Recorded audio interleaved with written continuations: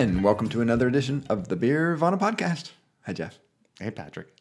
I'm practicing inflection changes. you had For the 58th time, I'm trying to bring up something new. Or 57th time? So 58th. You had a broad, pleased with yourself smile on your face there, too. Here we are back in the studio in a twist. We're doing this in the morning. Yeah. So good morning, Jeff. Good morning. Kind of in the mood for coffee. But you can tune into our other podcast, That's right. Coffeevana. we've touched on coffee more often than we expected to. So welcome to the Beervana podcast. With me, of course, is Jeff Allworth, author of The Secrets of Master Brewers, The Beer Bible, and in 2019, look for The Widmer Way. You can find him blogging at Beervana. And with me is Patrick Emerson, professor of economics at Oregon State University.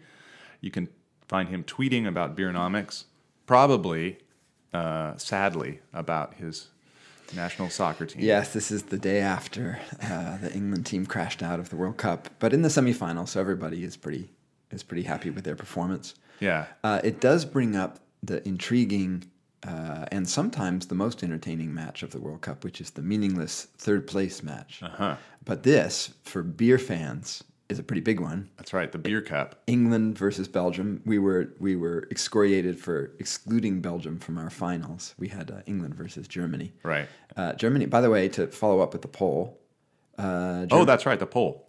Germany lost both polls, yours and mine. Yeah, on our Twitter feeds. I think that might have been one of those sampling error issues because we are English speakers, and therefore I have a lot of English, like people who live in Britain, fans or followers who flooded the zone after a while. Well, okay, but where are the German speakers? Well, they don't follow my This is a very my interesting econometrics question, right? So is this a true reflection of the global attitude toward beer culture? No, but we were polling our own listeners, readers, followers on Twitter. Right. So yes, you're right. So it's a selected sample, but among those who listened to us, that's right, they chose England over Germany. That's right. Which, by the way, it's also followed through in the World Cup because Germany crashed out quite ignominiously at the group stage. Yeah. So there's some kind of wisdom there. So we can go back now. We can just think about England versus Belgium beer culture. But it'll be settled on the field in soccer terms on Saturday. That's right. And the other match, Croatia versus France, is not one that we would particularly associate with beer, but there is French beer, so I guess go France. There must be Croatian beer, maybe. There must be Croatian beer, yeah. Croatia, by the way, has 4 million people. Croatia is the size of the state of Oregon. Yeah, that's I enjoyed the fact that Oregon's population is the closest of all the states to Croatia's. Right. Yeah, it's pretty cool. And if Belgium had made it, that'd be two tiny countries who had never won a World Cup before competing for the title, which would have been nice. That would have been pretty cool. Croatia have a really good team. They're fun and exciting to watch, and they just never quit, which is quite amazing. I expected them to wilt because they had played two full extra time periods in the previous two games, and I was sure that around 60th, 70th minute, as was everybody, that they would just start falling down on dead legs. But no, they just kept fighting. Happened. Yeah, the opposite happened. They just found a way. It was impressive. So it was. So tip of the hat to them. They deserved it. They're the better team. It should be a fun and entertaining final, hopefully, if the France isn't too cagey like they were in the semifinal. Yeah, they will be.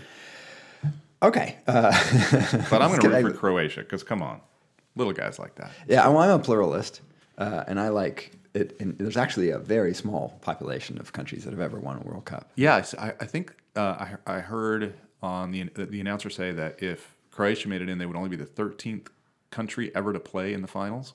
Something like that, yeah. Which is crazy. Yeah, it is. There's a real 1% up there that dominates elite play. That's exactly right. And so it would be really fun to have a new champion, especially one from such a small country. All right, so getting back to the beer. We haven't mentioned the weather yet. It's lovely. It's actually going to be hot today, so it's a good thing we're doing this in the morning. That's right. We're getting our first hot snap of the year.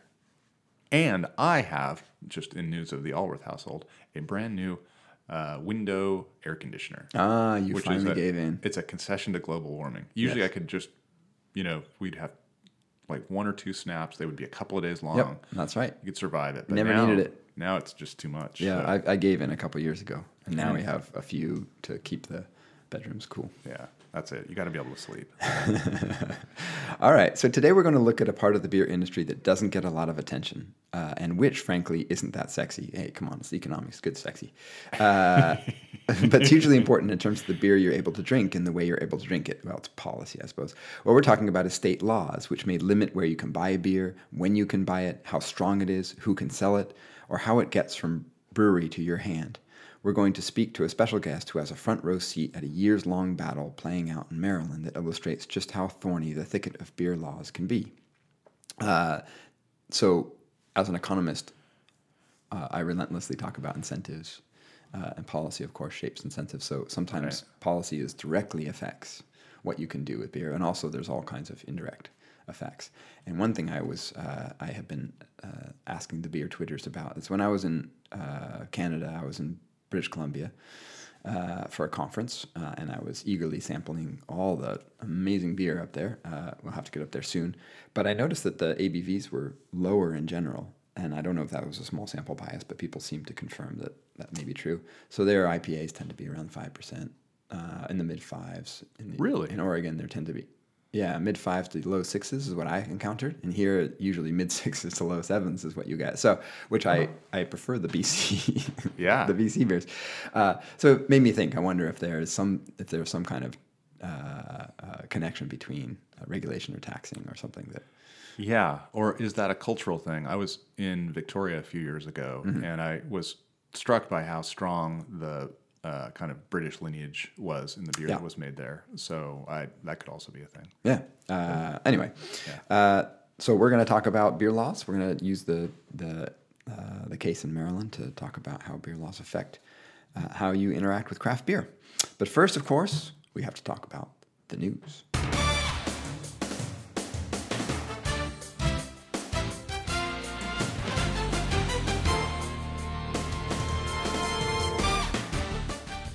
All right, so it seems like the merger and acquisition market seems to be hotting up again. Yeah. There have been 3 acquisitions since our last podcast. A big news item, London's Beavertown, one of the city's leading craft breweries, sold a minority stake to Heineken, although the size of the stake was not disclosed. Next, Australia-headquartered and Kirin-owned Lion announced that it was acquiring another London brewery outright, 4Pure Brewing Company. Did I get that right? Yeah, I guess so. Finally, Constellation Brands, the company that paid strikingly $1 billion for Ballast Point 2.5 years ago, at least that were the reports, announced that they were acquiring a small Dallas brewery called Four Corners, which has a Latino-inflected brand. Yeah, that last one is kind of interesting. I wrote about it yesterday in the blog. And I talked about how I thought the Ballast Point and Four Corners deal were really kind of mirror opposite of each other. Four Corners made like 12,000 barrels, and they are very hyper-local. They have one of the 3 owners is Latino, and they have kind of a Latino-inflected. It's like they have one of their lager is Sol y Luna.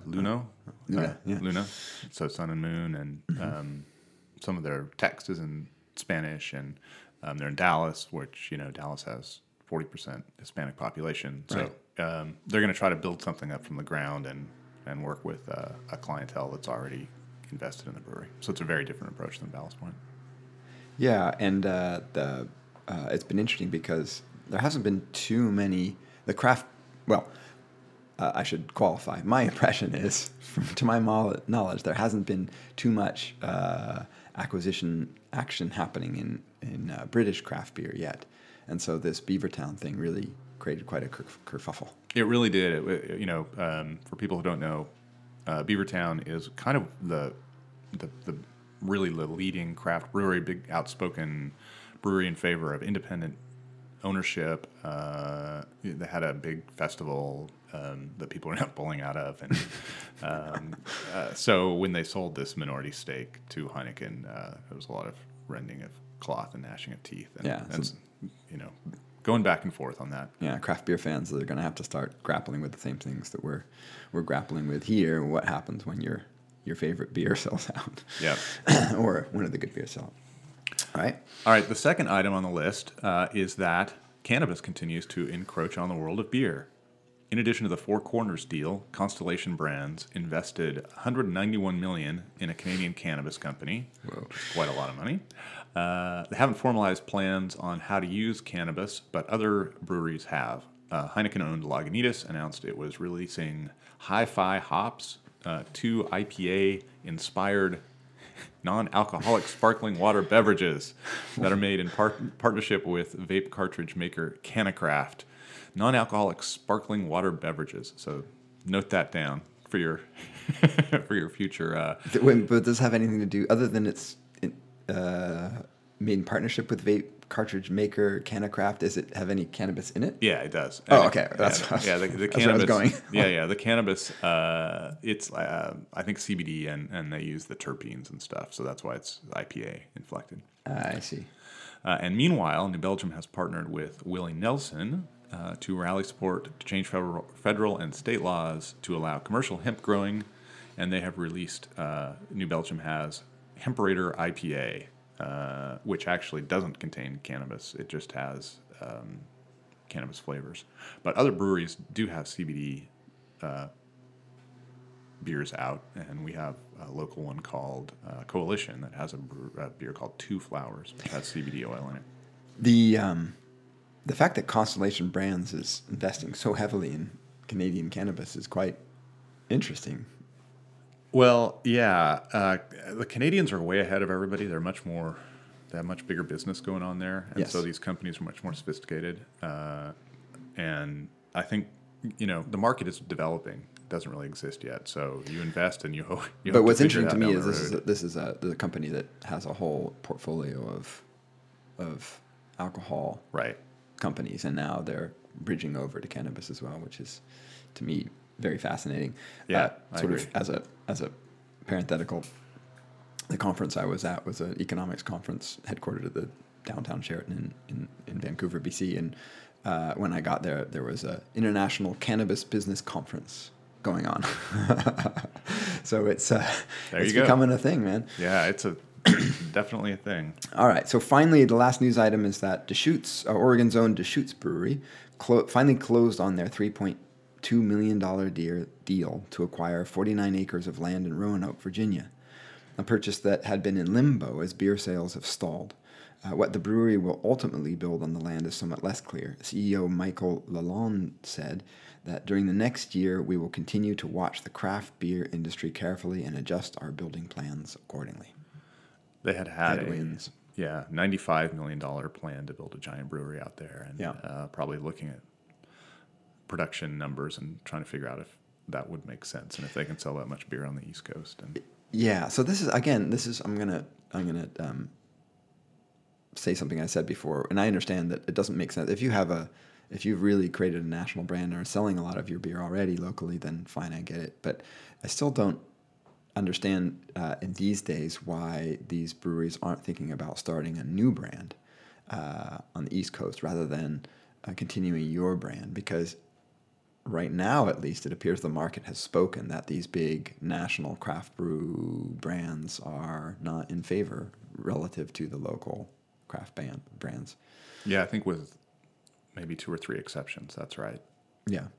There is space for a tiny number of national craft brands, but it's I mean, there's certainly economies of scale in terms of advertising, brand awareness, all that stuff. I realize that you'd have to spend a lot of extra money on those things, but at the same time, if you can build a second really popular regional brewery that's like super popular in the Mid-Atlantic region, it seems you've done a pretty good job. But yeah, that's me. It's a challenging question. Then you're building brand equity for this other brand that's not your core brand, and then you get into tensions about where you start spending the money. And I get it. It's kind of a tricky thing. But I don't know. It still makes me wonder. I think Deschutes is definitely. I've seen some reports and heard some folks talk about how they're definitely trying to figure out how to make Deschutes, Virginia, uniquely Virginian, like have cater to a local market out there. Yeah, I mean, that's the problem, right? I mean, when you build something called Deschutes which is a river in Oregon, or Sierra Nevada, which are mountains in California, it's really hard to make the case that you're this really cool local brand. That's sort of kind of my point. Yeah. Call it, Chesapeake Bay. I'm sure there probably already is a Chesapeake Bay brewery, but, something like that. Right. Anyway. It's interesting. Yeah. And we'll watch those things. Although I have to say, $3.2 million for 49 acres. You give me 49 acres in Portland and tell me the price is $3.2 million, I'm taking that deal. I don't care what you put on there. You can put a Chick-fil-A on there, and that's a good deal. So, yeah, that is a lot of land, by Yeah. the way. 49 acres. I know. You can build something pretty darn big there. yeah. So I don't think they've really made a catastrophic blunder on the first part of that, for sure. Yeah, I mean, you can make something profitable Yeah, happen totally. there. But they should think about it. They should take my advice. All right, Deschutes, you heard it here. The Economist speaks. Okay, so let's turn now to our main topic, which is the scintillating. I'm going to counter-program your intro. The sexy topic of public policy and beer law. So we mentioned at the top a few ways that laws can be written to limit your access to beer. When you dig down and see why that's the case, you often find the hands of special interests. Yes, how the sausage is made in policy. The problem with, as we'll talk about, with beer laws is that it's also just a legacy of previous laws, and then things get very complicated very quickly. So we'll talk about that. Right. So we're going to take the case of what's happening in Maryland as a case study for this. So Jeff, why don't you set this up for us? All right. Yeah, let's just mention that up until 40 years ago, all states had laws that were based on this mass market beer model with large companies and a few distributors, and it was all very streamlined and efficient. Right. And then the little breweries started opening up, and most of those laws didn't really work very well for the little breweries.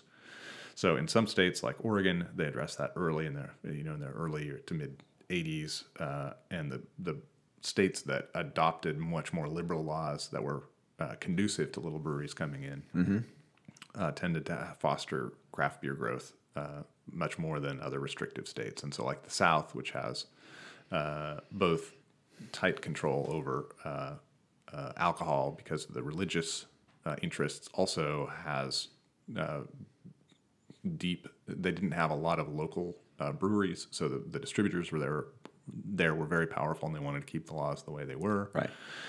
So they were slow to develop in the South. Well, in Maryland,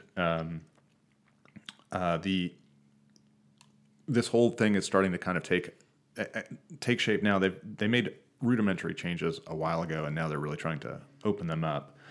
And all of this, so just full disclosure, the Guinness Brewery is my blog sponsor, and I was out there recently to tour the brewery, which was really cool. I wrote about that on the blog. And all of the attention on Maryland really comes because of this Guinness deal, which all this law making kind of revolved around. In the end, the Guinness thing kind of was a sideline. It didn't actually matter that much. Guinness was not really involved in this and kind of fell down on the side of the brewers, which, as we'll see later, was not what everybody expected. So I just want to acknowledge Guinness there, but I'm not going to actually talk too much about Guinness as we go along. Except they were sort of, what you're saying is they were kind of the spark that started this new round of legislation proposals. Yeah, because in Maryland, they looked at this much like in Virginia and other places where the states were trying to woo big projects. The Guinness project is a $80 million project. It's on 62 acres. It's going to bring in Guinness hopes 300,000 people to the state to that brewery, many of them from out of state in the first year. So it's a big opportunity for the state, and they're really trying to support it. But they didn't inquire with Guinness about how Guinness would like them to support them, nor did they coordinate with. I'm about to describe the competing interests. Guinness bought an old industrial site, or was it a former brewery? It was Diageo was the parent company of Guinness, and they are way back when it was a drinks company that joined with Guinness and formed Diageo, and so the drinks company is now the much more like major part of that company. Right. And they owned Seagram's. And this is an old Seagram's site from way back when. So they already owned it. Okay. And it's full of all these cool old buildings called rick houses, which I did not, until I visited that, I was not aware of these, which is... Is that where the aging happens? Yeah. Okay. It's a word, I think a Scottish word for rack, rick. Okay. So it's where all the racks of barrels are. Anyway. But this was a pretty big investment in Maryland and Baltimore. And so it created interest among the politicos to... Yeah, the make politicos nice. saw opportunity. Yeah. Okay. Waded in. Set this up. Yeah. So in 2017, the Brewers Association of Maryland were trying to pass a law that would expand the hours of sale for beer in tap rooms. Okay. And I think they may have been trying to raise the amount of the volume that you could sell out of a tap room, which is another way to restrict things. And then as that was going through the legislature, House Bill 1283 was introduced by surprise.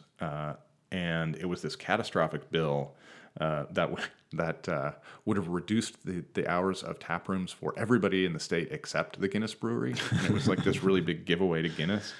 And it would also limit contract brewing and collaborations breweries could do. It was a huge, nuke, and people rallied around it. Guinness forswore it, said, we don't have anything to do with this, we don't agree with it, we don't support it. And then the people kind of got involved, and they amended it and did this weird thing where they extended taproom hours so they could be open later, but only for existing breweries. If you're going to open a new brewery in 2019, you're out of luck. Wow. You're with the old laws.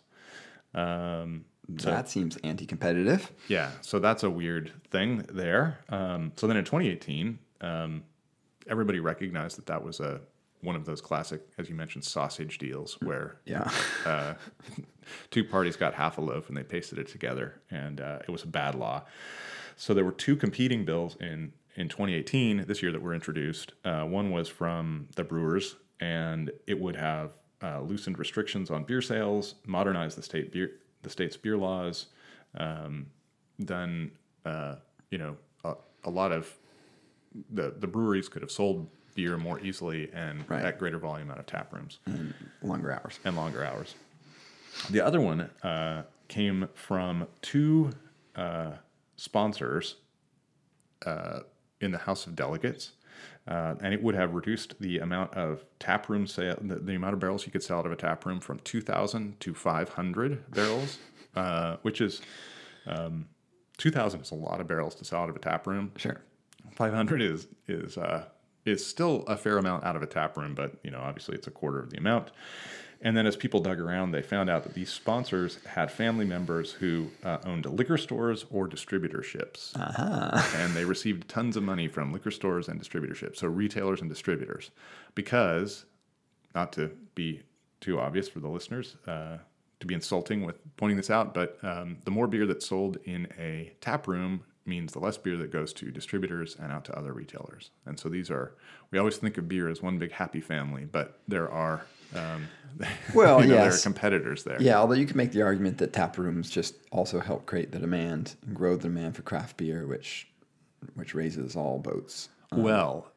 Liz Murphy, who we're about to listen to, talks a little bit about that and points out that it's funny. You were living in Colorado for a while where you can only buy beer, and I think they may have changed this now, but for decades you could only buy beer at a certain... What was it? 3.2% alcohol could be sold in grocery stores, so you could buy 3.2 beer.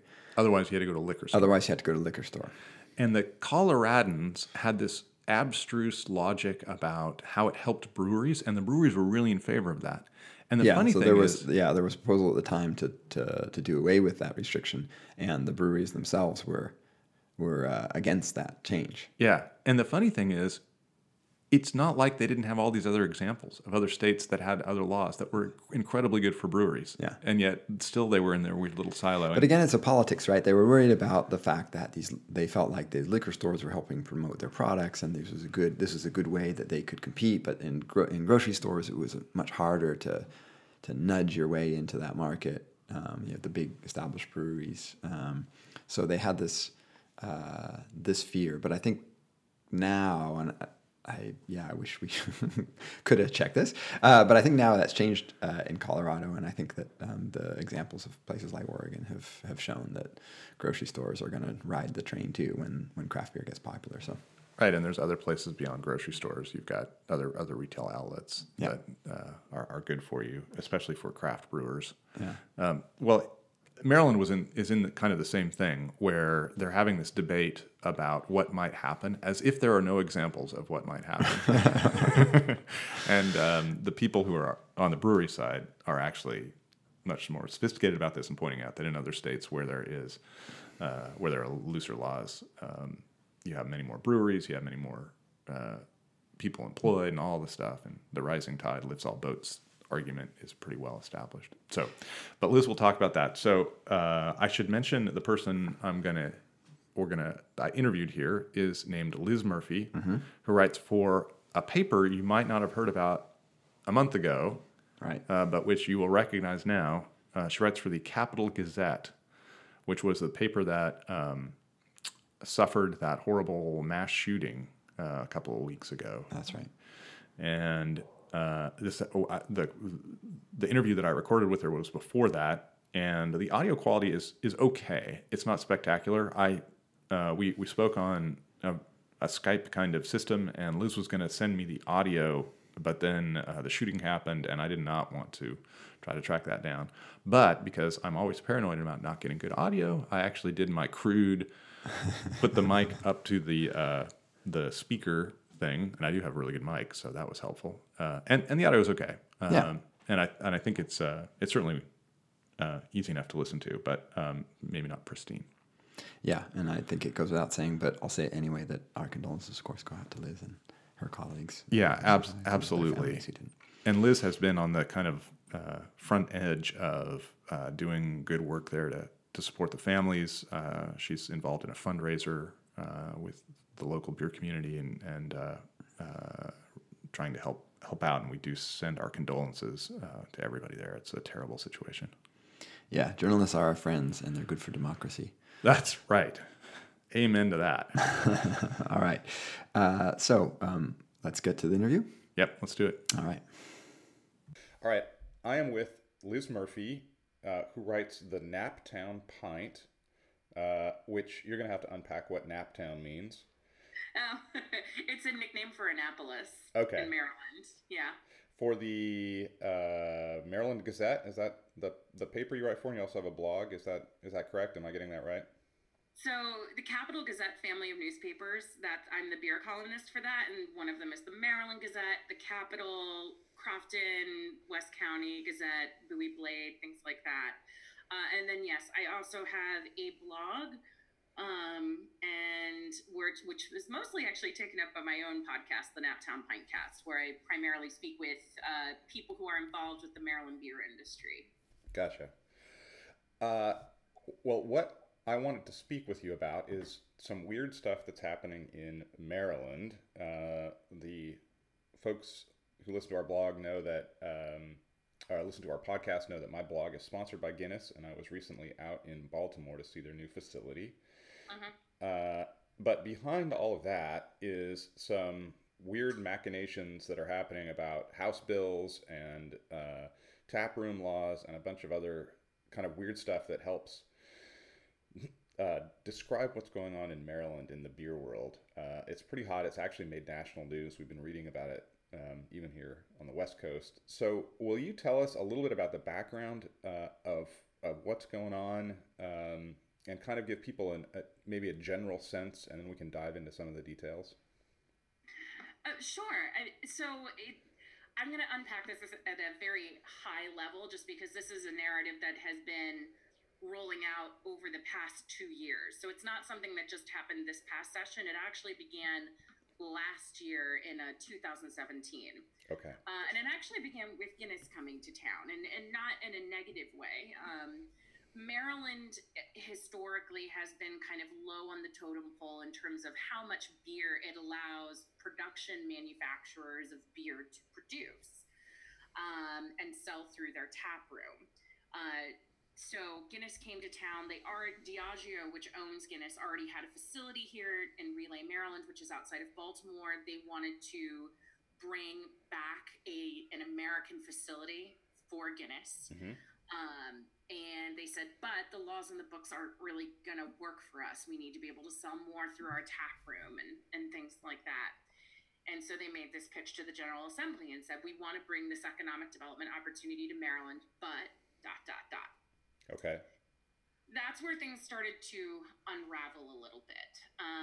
Maryland, for some background, is a bit of a different beast in that a lot of states, you pass a law at a state level and it impacts the entire state. It is the law of the land.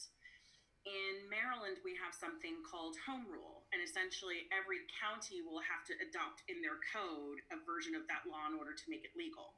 So, for example, one of the most common questions I used to get asked was, why does Anne Arundel County, which is where Annapolis is based, not have a brewery? And it turned out because even though production scale breweries like your Flying Dogs, your Unions, your Jailbreaks, legal totally at the state level, but the county had never included breweries as a permitted use in zoning codes. So they weren't allowed to exist, because if you're not explicitly allowed, you are prohibited. So it's little things like that. So there were a bunch of bills around last year's session that were intent on bringing Guinness to Maryland. Some of them were just bringing Guinness to Maryland, so it would just be legal for them as an exception in Baltimore County. A couple of others with Guinness being on board as a collaborator would actually modernize the brewery laws in Maryland for all Maryland craft breweries. Then there was just this one little plucky bill that's only goal was to roll back taproom hours. Now, the taproom narrative is not exclusive to Maryland. We're seeing it a lot more across the country as taprooms become a more viable business model for smaller microbreweries. Retailers and bars and restaurants are starting to chafe a bit. Is that going to impact them? Is it going to hurt their businesses? Are we going back to pre-prohibition era vice, saloons and things like that? So 1283 was this plucky little bill that essentially said for taproom hours, we want to roll them back to be uniform across the state. So the reason why that's important to know is that previously, before this bill, it was what was dictated by the county. So in some places you could be open till midnight, maybe 2 o'clock, maybe it was 10 o'clock, we don't know, but it was based by the county, not the state. So they wanted to roll them back to really restrictive hours. Nobody took it seriously. Everybody kind of ignored it because it was like ridiculous. The whole banner of last year's session was bringing Guinness to Maryland and having this great potential to make Maryland craft breweries rise up in the ranks along with the rest of the country. Right. And that is not what happened. So there's something called crossover day. Okay. Where bills from either the House or the Senate need to cross over by that day or they die and will have no chance of being resuscitated until the following year. Okay. On crossover day, there were like 5 or 6 bills. Like there were literally numerous ways for the General Assembly to get it right. And they killed every single bill except 1283 and then made it the rider to bring Guinness to Maryland, amended the heck out of it, did things like make contract brewing illegal, which we all know is not good, restricting hours, all of this weird language in there. Like it was a mess, but Guinness would get what they wanted. Now, let me interrupt you here. Why? Surely there are constituents behind these changes. So, why? Who doesn't want contract brewing? Like who was behind that provision and these changes that were being made? Is it known or? It depends on who you ask, and it also depends on when you ask them. So I spoke to just a few members of the House Economic Matters Committee, which is where these bills are heard, and you're either given a favorable report with or without amendments, or an unfavorable report, and the bill is not allowed to go through. Okay. So that committee, there is a lot of, how should I put this? it is very hard to think that these changes weren't made without the hands of special interests being involved. Okay. Yes, that seems right. Yeah, it is an impossible pill to swallow to think that this crazy Frankenstein's monster of a bill came out and everybody threw their hands up and said, "I have no idea where it came from." Yeah, that's right. Like even the original sponsor of the bill, Talmadge Branch, he's the delegate. He he was the original sole sponsor of the bill, and he said, "I don't know where these amendments came from. All I know is that this is the bill that I thought everybody had settled on," and that was kind of the message that was given to the rest of the House of Delegates. Because once it passes out of committee, it then needs to go to the rest of the House of Delegates before it can actually pass over to the Senate. Okay. So what was really crazy about this is that this bill passes almost unanimously. And all of the brewers are like, "Are you kidding me? This is like, I'll have to shut my doors tomorrow if this were to pass today." Wow. Like my business would be gutted. And all of these all these delegates started saying, "Oh my gosh, we were told that the brewers were on board, that they were at the table," and that was not the case. Okay. It was just flat out not the case. So that was just last year alone. So finally, the brewers between a rock and a hard place, and quite frankly, thanks to a lot of consumers out there getting involved, calling their delegates and their representation, they were able to finally get a seat at the table and basically take this bill that would have just been a complete disaster and made it a little less terrible. Okay.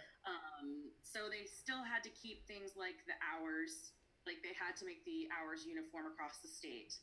Okay. Except what was really kind of a bummer is that the concession they made was that they allowed the old breweries who had their paperwork in by a certain date or already had their establishment open, they could keep their hours and were grandfathered in. So it creates this kind of unfair playing field for new breweries who are moving in. And it sucks too, because those breweries, like the Flying Dogs unions, they didn't want that unfair advantage. They didn't ask for it. But yeah, so that was just last year. Okay. So Peter Franchot, who is our comptroller, and comptrollers, by the way, are the regulators of alcohol. Okay. He put together the Reform on Tap Task Force, which I was a member of, and we met, once every few weeks, pretty much from May until I want to say October. Okay. And it was essentially just picking apart every single issue and bringing different people to the table. Like it was a 40-member task force. Holy moly, that's a big task force. Well, yeah, but it ended up working out because not everybody could make it to every single meeting. Okay. But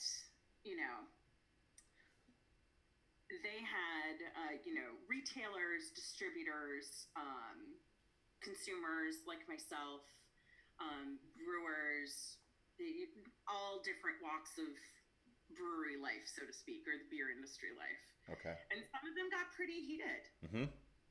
I bet there was a lot of talk about, how much distributors and retailers contribute to their communities, which I don't disagree with, but they would always tell these stories like, it started with like just one person in a truck. And it's like, so did this brewery. You had the chance over decades to prove yourself and to become these upstanding members of the community. And this is an industry that's in its infancy, and because you're feeling a little bit infringed upon in what is supposed to be a free market, that how is that fair to not give them that chance? And to be clear, that one of the friction points here is that the more breweries sell from their tap rooms, the fewer sales go to distributors and retailers outside the tap room. Is that the tension point that you're alluding to? That it depends on the day, because the minute you start chipping away at that argument, then they retreat to the pre-prohibition moral high ground. We don't want to go back to the tied house structure. Mm-hmm. The tied house structure is essentially, and this is a very gross overgeneralization for listeners, but it's essentially, before prohibition, brewers would talk to people and say, "Hey, do you want to own a bar? Give us $3,000. We'll give you everything you need to start a bar." They end up having to water down beer, overserve people. brewers were not always the best characters in this narrative. Right. But the brewers today versus the brewers of yesteryear, like this is just a completely different narrative. They, breweries, instead of being people who bring people into debt and ruin lives, they are the first indicators that a depressed community is about to be revitalized. Union Craft Brewing, which just opened their new tap room. Yeah. It's in a place called the Union Collective, where they had the choice. They needed to expand, and they could have just done it for themselves. But instead of just opening in a new, larger facility, they opened in this massive warehouse that is now going to be home to numerous local businesses. Right. A coffee roaster, Earth Treks, which is a family-friendly gym with rock climbing, the Creamery, a well-crafted pizza. They went out of their way to create a community hub, as they called it. Mm-hmm. There's just a different position around it. This year, in terms of the session, it was brutal. There were a bunch of different bills, one of them including the Reform on Tap Act, and I'll try to make this summary a little bit quicker than the first one. The Reform on Tap Act was what came out of the Reform on Tap Task Force, where essentially after hearing all of these different discussions and presentations and from different people in the industry, Peter Franchot, along with his office, made a list of recommendations that would modernize across the board the brewing industry in Maryland. Okay. There were also a bunch of other little bills. So in case the big bill didn't work, the brewers were still up there on the hill making the connections that they needed to make. And it was little stuff like production increases. In Maryland, I think it's wine and also spirits. I may be wrong about that. There's like a little fund that's pulled off of taxes and that helps to promote Maryland wineries. We wanted to do the same thing for brewers. So we had all of these little bills and the Reform on Tap Act. And then they introduced, and then out of nowhere, the House Economic Matters Committee decides to introduce a bill called 1052. And to be honest, it's one of those things where, why did you create an enemy? You didn't have to do this. And basically 1052 undid 1283. And 1283, even though it wasn't the greatest piece of legislation, still increased production caps across the board, still did a lot of things that people started building business plans over, and 1052 was going to undo them all. Okay. What's really messed up about it, though, is what happened at the House Economic Matters Committee hearing, which I testified at, and it went for more than 8 hours. Wow. Okay. And so what happens it's something called Alcohol Day, so all the bills are heard on both sides. So you have bills being heard on the Senate side, bills being heard on the House side. According to people who went to the Senate side and were testifying there, it was normal debate. You had some friction, you had some pushback, but it was like a normal legislative debate. Okay. On the House side, I would encourage anybody to watch that publicly accessible video. It was forced contrition on the part of the House Economic Matters Committee. I thought last year you said 1283 is bad. Which is it? 1283 or 1052? And members of the committee would force brewers to thank them for passing 1283 repeatedly on multiple occasions, to the point where I stopped counting after 13. They would go out of their way to remind the brewers, the only reason you exist is because of this committee. And so where was that all coming from? What was going on with that?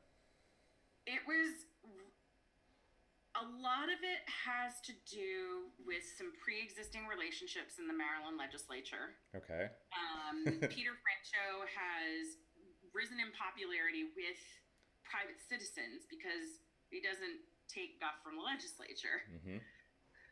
And as a result, it came out later in a Baltimore Sun article that 1052, which, by the way, they raked brewers over the coals for and made it painful for them, and then later admitted it was a message to Peter Franchot. Like, what are you doing? Wow. Why would you do that? That is, you are messing with people's livelihoods and their businesses. So obviously Reform on Tap Act failed spectacularly, but it was 8 to 9 hours of forced contrition, of nastiness, just like obviously waiting us out. They put that bill last, and all of these other bills that would have actually been helpful, they killed them all. All of them. There were 6 other bills, and including that one where it's like, you've already approved to do this for Maryland wineries and others. This is just a natural thing. Let's go ahead and do it for breweries too. Killed that too. Because the delegate who sponsored the bill Yeah.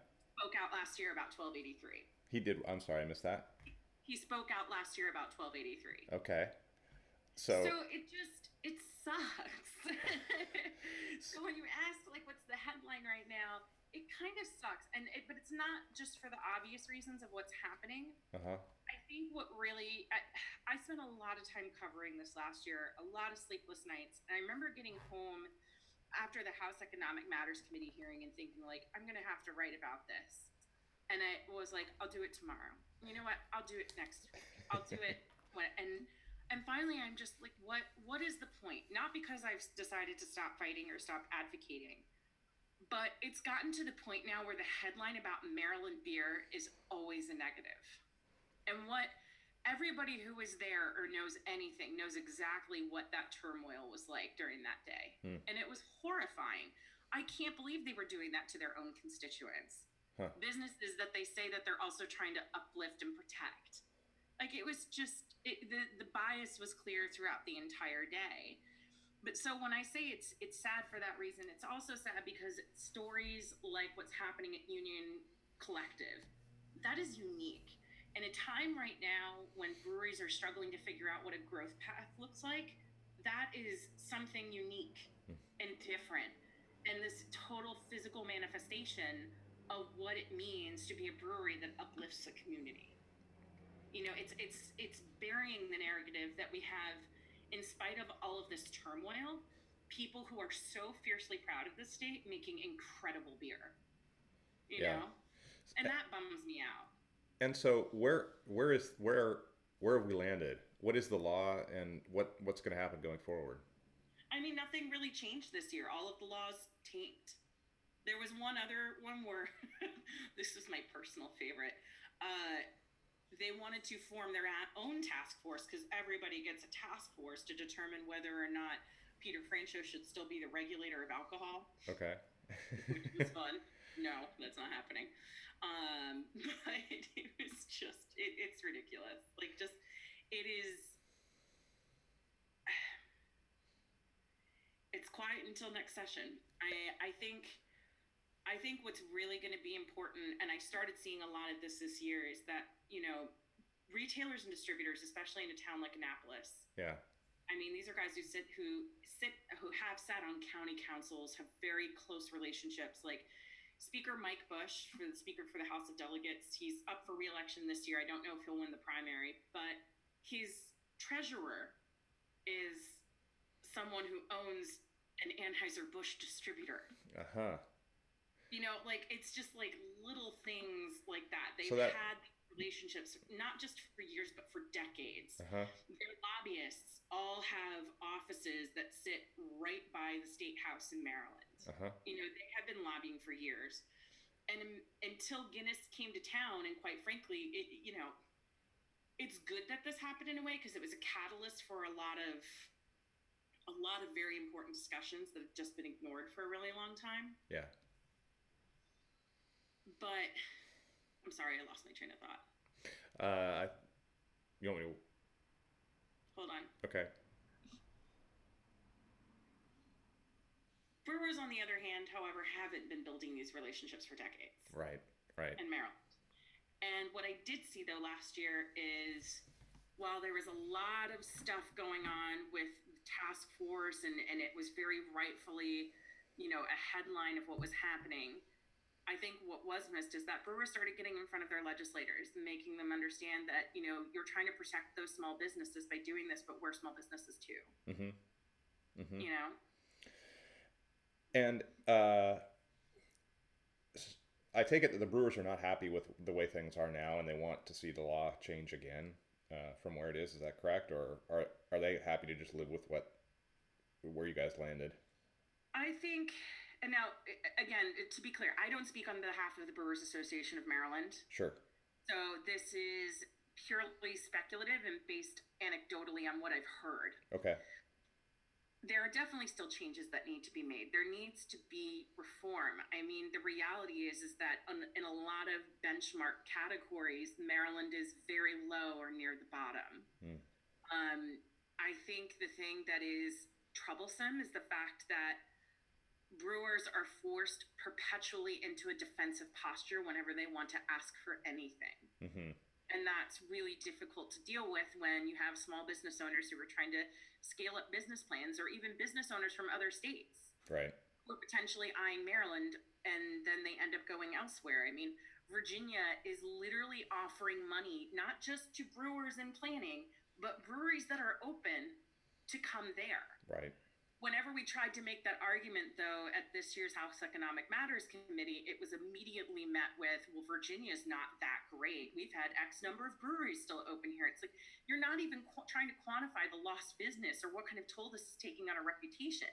Right. And that level of either willful ignorance or idiocy is like, why are you on the Economic Matters Committee? You know, whose economy are you actually trying to protect? Yeah. Like, who are you actually trying to benefit? And so the constituents, when you look at this, the reason, just to kind of bring this all back home, the reason the law is where it is has to do with, like, who are you talked about was it the distributors or retailers who were warning of a return to Prohibition era stuff? Oh, Okay. In Maryland, they are very closely tied to each other. Okay. Which is funny because I also talk to distributors and retailers independently sometimes, or people who work there, and they're like, we support breweries, we think this is dumb. Okay. But I have to go with my association. Right. So it's the associations who are really pushing for the limits on the brewery, on the brewing stuff. And so now you have an $80 million project happening just outside of Baltimore with this Guinness project. How much is that going to be a catalyst for any kind of future change, do you think? I mean, it already has been. Otherwise, this discussion wouldn't have been happening. Right. We would have continued to see incremental gains, a lot of things knocked down in the legislature, but they've made this a headline issue. I think the biggest challenge in terms of going forward is, what does this mean for the future? Because we're kind of at an inflection point. Okay. And this past session was not really a positive indicator. You know, at some point, the House of Delegates, and particularly that committee, needs to make the decision of, are you just going to always be in the way? And if so, can you just stop blatantly lying about it? You know, or you're actually going to give this a chance, because so many other states are reaping the economic rewards of this. You know, Ohio was a great example. I mean, they went from millions in revenue to, I think it was some sort of insane billion number in terms of what craft brewing is doing for them. And you're seeing, you know, bipartisan legislation to create, you know, Ohio Proud stickers that just go on Ohio beer products. Right. You know, and considering we're a state that loves to put our flag on anything and like declare everything's like, you know, it's from Maryland, we love it. We seem to not apply that same kind of logic to Maryland manufacturers of alcohol. Yeah. That's a shame. I think, you know, I think there's a really great opportunity, but in terms of what Guinness does, I mean, you shouldn't be looking forward to see what kind of catalyst of change that is. It's already happening. Okay.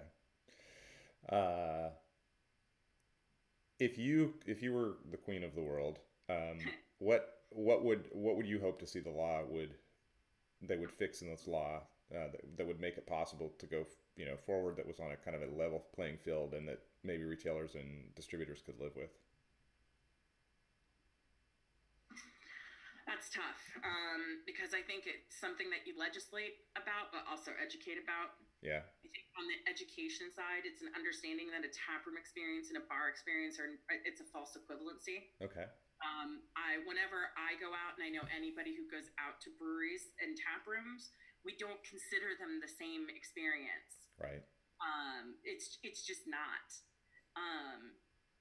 It's also not a vice peddling sin den. You know, I mean, I go to Peabody Heights up in Baltimore quite a bit, and it's on Old Oriole Park where the Orioles used to play before Camden Yards. Okay. And it's a beautiful historic site, but inside of it has a library and playroom for children. Mm-hmm.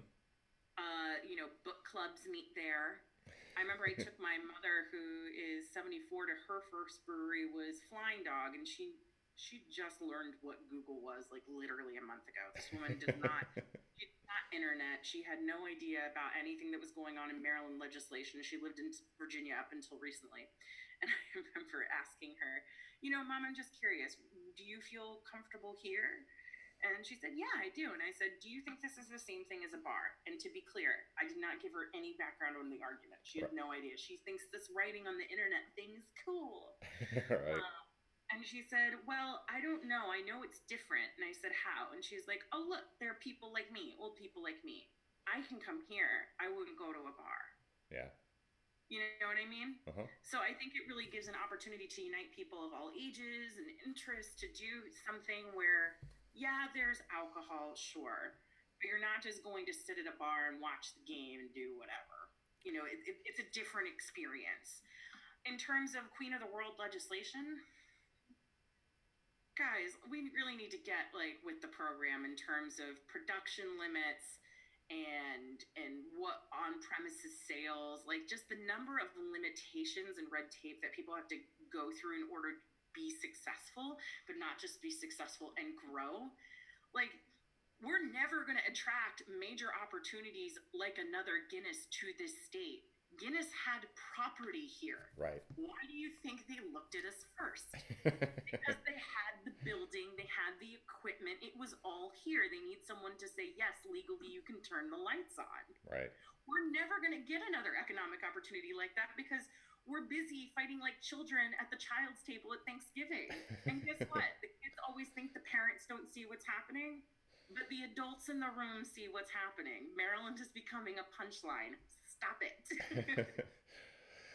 Well, I hope that things turn out better. I will say, I think most states go through this kind of thing. We the states that got a leap. I'm from Oregon, and we have, I think, 5 of the top 50 largest craft breweries. Only 4 million people here. And it's partly because we changed our laws in the 80s, and it made it a lot easier for breweries to grow, and there was a lot of support for them. That's what we should have done.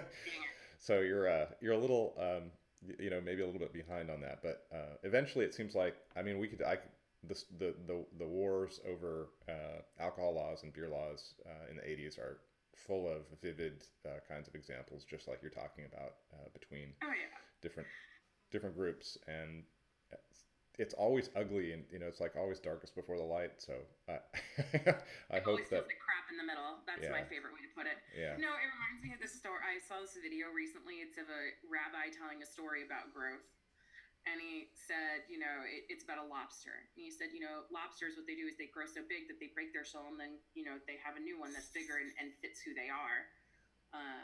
And if we were to treat a lobster the way we treat humans, they would go to the doctor, we would give them painkillers, we would do everything to make sure that they don't grow and they don't break through their shell, because it's really painful and we don't want them to feel pain.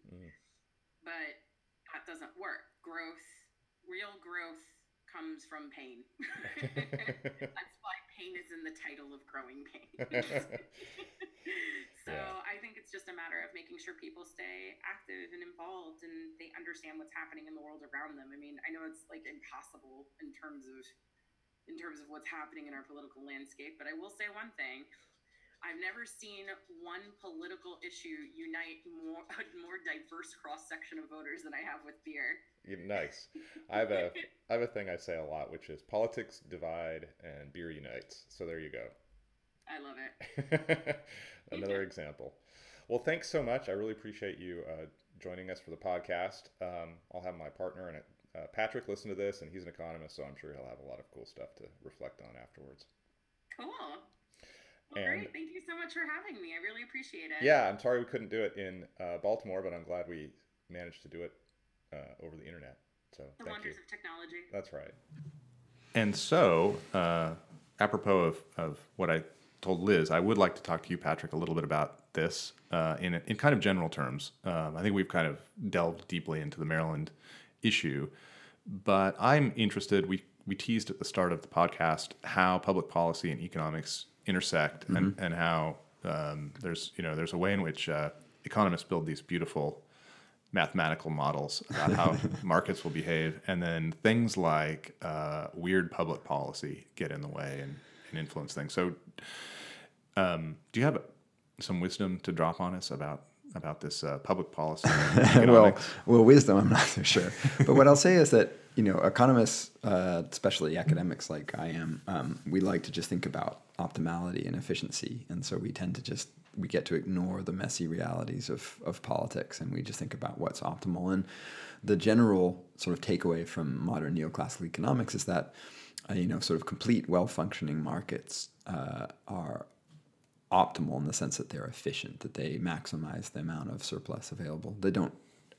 There's nothing. And I always say this over and over again to students. There's nothing in there that says anything about equality. So that doesn't mean that the rewards from that market activity are going to be shared equally, but it means that the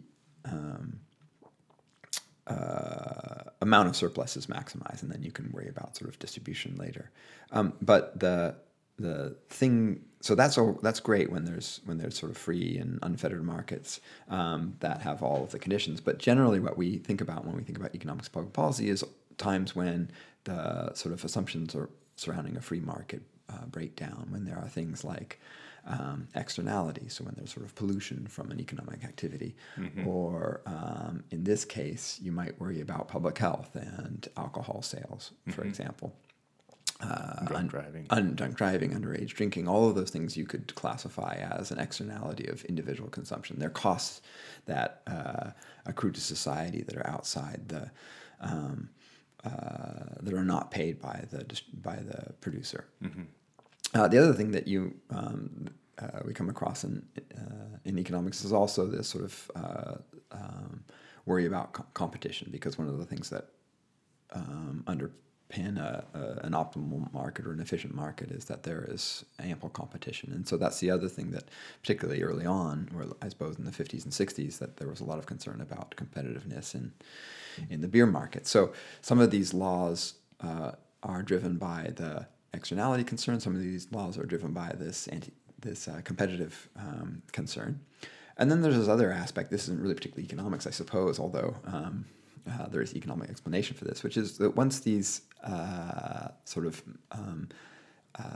middlemen get established, they're basically, you could argue, mostly rent seekers, and the fact that they've been carved out this exclusive access to a market, and they live on sort of the rents that they get, this margin that they get to charge between what they buy beer for and what they sell it for. But that creates an entrenched interest that has money. Right. And in politics, that means that these things can be very hard to change because they'll fight for their interests. And without the type of legislative protection, their business might not exist. Right. Which then makes you think, as an economist, can we justify the existence of this business if the market wouldn't support it anyway? So in other words, if they're doing such a great thing for craft brewers, why wouldn't craft brewers pay for it? That's one of the questions I ask myself. I don't really know the answer to that. Well, and I think they do, and that's why even in states where there's self-distribution, you find a pretty sizable majority of brewers do go to distributors, because distributors do this whole thing. And if you do in-house distribution, you essentially create this separate business, which is distribution, which involves trucks and coordination and sales and all this other stuff. Sales to retailers and all this other stuff. So right. But your point is well taken. Economics and public policy sometimes have there's optimal policy that economists will propose, and of course the messy truth of politics is that often there are compromises that are made, and so you get a maybe an imperfect policy, and then you just have this sort of policy permanence that happens. It's much harder to change something that's already there than to start from scratch. Right. So, is that what you're looking for? Yeah, I think that's great. I think that's a lens we can think of when we think about beer laws, which all, across the state, across the states, they're all different. They're all weird. And, Yeah. And just in general, any policy you make creates incentives. Some are direct and the ones you intended, and some are indirect. Right. And you wouldn't necessarily have intended. So things like these taproom hours, is it generated by a concern for public health, public safety, or is it generated by a concern for the market position of retailers and distributors? I'm not sure, but that's one of those things that is going to create potentially these knock-on effects that you might not have thought about when you made the law in the first place. Right. Knock on? Does that mean unintended? Yeah, that's not necessarily a term of art in economics. That's Patrick speaking. Oh, I see. All right. Whoops. Speaking of knocking, Perfect timing. just knock my mic. Very nice. All right. Well, I guess we have covered that, and I would love to hear from folks. So just a reminder, Jeff at beervanablog.com, if you have comments or questions that you'd like to ask about laws or tell us about your own weird laws. And Yeah, we'd love to hear about the interesting laws in your own state. Yeah. So do let us know, especially if you're a brewer. Yeah, that's right. How you deal with it. Yeah, when you talk to anybody who's in the industry and they get talking about laws, then you hear weird stuff. That's always fascinating. So yeah, let us know. All right. So now we're going to, speaking of getting in touch, now we're going to move on to the mailbag and the Sherpa. But why don't we start with the Sherpa? What's your Sherpa for this? We actually have a Sherpa this time. We have a Sherpa. I was at a little pub in town that you should probably know about. Mm-hmm. It's called Sessionable. Mm-hmm. I've heard of it. And they're... sorry, everybody who doesn't live in Portland, but we're going to talk about local pubs now for just a minute. Can't escape that we live here. Yeah, that's right.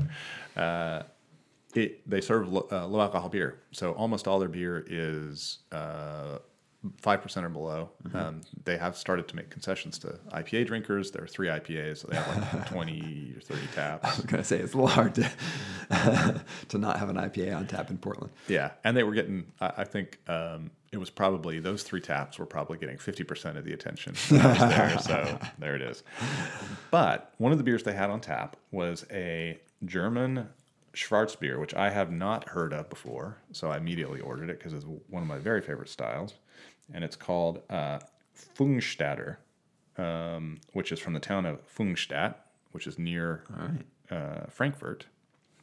And, Schwarzbiers are one of those interesting kind of styles that it's such a marginal style at this point. There's not so many commercial examples. And there's a fair variability in the way they're made. Some of them are quite roasty and dry, and some of them are fuller and have more caramel, nougaty center. I kind of like the balance, and this was, I think, the best Schwarzbier I've ever had in my life. Wow. Yeah, it was just amazing. I really, really, really loved it. Wow, that's saying something then. So this is the Pfungstadter Schwarzbier. Yeah. From Pfungstadt. Very nice. Which is a PF. Pronunciation there. I'm going to... I have no idea, but you got to say it with conviction, and it sounds like you know what you're talking about. Yeah, PF, Pfungstadter. Yeah, I'll have to check out Sessionable. That's exactly what I need in life, is a place that focuses on low alcohol beer, because in Portland, it is hard. Yeah. We were just out the other day riding our bikes around on a hot day, and, we'd be getting someplace hot and sweaty, wanting something nice and light, and it wasn't always easy. Yeah, call out to Breakside. Dudes, lower alcohol beer. It's middle of summer. They had Yeah, thank you. I wasn't going to call them out, but you did. So yeah, that was, I agree. All right, so now let's turn to the mailbag. Why don't I take the first one for you, because this is more a question to you. All right. This is from Christopher Martin. Do we know anything more about Christopher? He's local, Oregonian anyway. Okay. Not sure he's from Portland. Christopher wants to know your thoughts on Dave McLean leaving his brewery, which is Magnolia in San Francisco, right? Yep. Yes. So we got that news. That was a little bit of a news item, which I considered putting in there, but it was minor enough I didn't know that anybody would care. Magnolia was purchased by Oud Beersel and New Belgium, this kind of weird thing. And so Magnolia is right in the middle of the Haight-Ashbury scene. It's one block from Haight-Ashbury. Uh-huh. And Dave makes English cask ale. Right. That's his passion, and that's what he's been making there for 20 years. When they bought the brewery, they decided they were going to completely change it and make it a wild ale thing, and that's what the Ode Beersel, which is a lambic maker, was brought on for. And they didn't. And Dave decided to stay around, and he was going to be an advisor and all that. And then we heard a month ago or something that he was leaving the brewery, and that was kind of sad. But I looked into it a little bit. First of all, it's not a great fit. They said that they were going to continue to make the cask ales, but you always wonder how that's not their passion. It's not, and they're going in an entirely different direction. So how long are they going to continue to be invested in that phase of things? Yeah, and it seems pretty hard for a small brewery to be really focused on English cask ales on one hand and wild Belgian ales on another. Yeah, exactly. The cool thing is that Dave has recently started Admiral Maltings, which is one of these micro maltings, and that's the project he's working on. So I think that's probably one reason he left, is it gave him an opportunity to focus on something else, and so I feel pretty good about it. I think Dave has landed on his feet, and he's doing something he likes. He's gone to a different passion project, and now Magnolia will become its own separate thing, and they can both have their own visions. Yeah. Well, I don't live in San Francisco, but I would lament the ending of a cask ale focused brewery, which makes me think to mention that Machine House up in Seattle, which makes some pretty fabulous English beers, just opened a more central pub. I know. And I saw pictures of big, long line of I saw that beer too. engines, and I just thought, Portland, come on, I man! know. There's got to be enough room in Portland for one of these. I know. And if not, Machine House, think about your next. Yeah, that's right. Pub being down here, we need you South of the Please. Columbia River. Yeah. All right. All right, so our second one comes from Alexander Ye. I hope I'm pronouncing that name right, Alexander. Forgive me if I didn't. He and some friends are considering a trip to Portland. He lives in Texas, and he writes, I have been particularly interested in trying to be there, Oregon, to attend the Portland Fresh Hops Fest. Wet hop beers are something that are in a bit shorter supply in Texas. He notes, makes sense. Is that even one of the festivals we should be shooting for if we were to just make it for one event? Should we even try to make it for a particular festival, or would our time be better spent being there in the right season and going from brewery to brewery? Good questions, all. It is a good question. In our last pod, or a recent pod, somebody asked about festivals and what the best festivals are, and we failed to mention the Fresh Hop Fest, which is, I think, the best festival in the year. Yeah, I mean, it's the one. What I would say is that it's the one thing that really justifies a festival, right? Exactly. Exactly. Like a lot of these festivals are around, they're fun, but yeah, this one is one that happens around harvest season. Well, these festivals happen right around harvest season. You've got all these beers which are very of the moment and unstable, so you need to taste them. But this gets to the second part of the question. So let's first talk about the festival. So yes, we failed miserably in not mentioning this. Yes, it's one of the few festivals I still attend. Right, me too. And we will. I always look forward to it. And we'll be there in a couple of months, so 3 months, whatever it is. Yeah. So yeah, you should definitely come and you should try it. It's something really new and interesting. Brewers have become much more sophisticated about how they use wet hops. So you get much more diverse and interesting beers. Yeah. Than you used to, and generally the quality is quite high now, whereas before it was very hit and miss. So I'll say two things about festivals versus going from brewery to brewery. The benefit of the festival, of course, is you get to be there and you get to taste a whole bunch of fresh wet hop beers. It's a lot of fun. As I say, I still go and do it.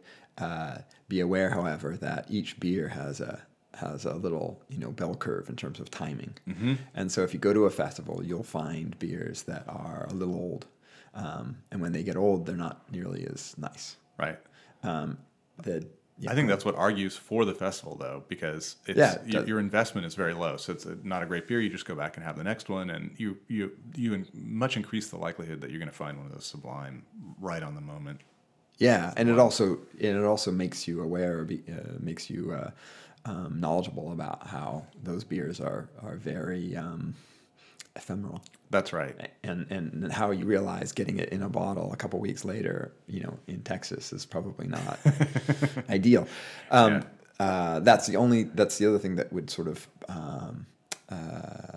argue potentially. I go from going to pub to pub is hopefully they're serving it at its peak, but I wouldn't necessarily guarantee you that either. So I do think it's worth coming to a festival if you really want to learn about wet hop beers. You really want to get a sense for them. Yeah, come to one of the festivals, and there are a bunch of good ones that the Oregon Brewers Association put on.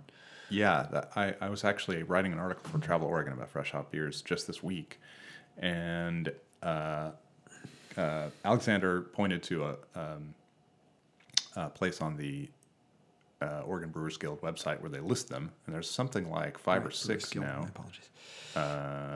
Yeah, what did you say? Association. Brewers Guild. Yeah, Guild. Yes. Oregon Brewers Guild. Yes. And there are several of them. I think the two probably that I would recommend are the Portland one, which is great. It's in Portland, and there's a lot of other brewers in Portland, so it's easy to do. The big one and the old one, which was founded in 2003, which is kind of a long time ago, is out in Hood River, and I think it's the biggest. But getting to Hood River can be a challenge if you're only going to be in Portland. So one of those two. Yeah, although it's a nice setting for it's a beautiful setting.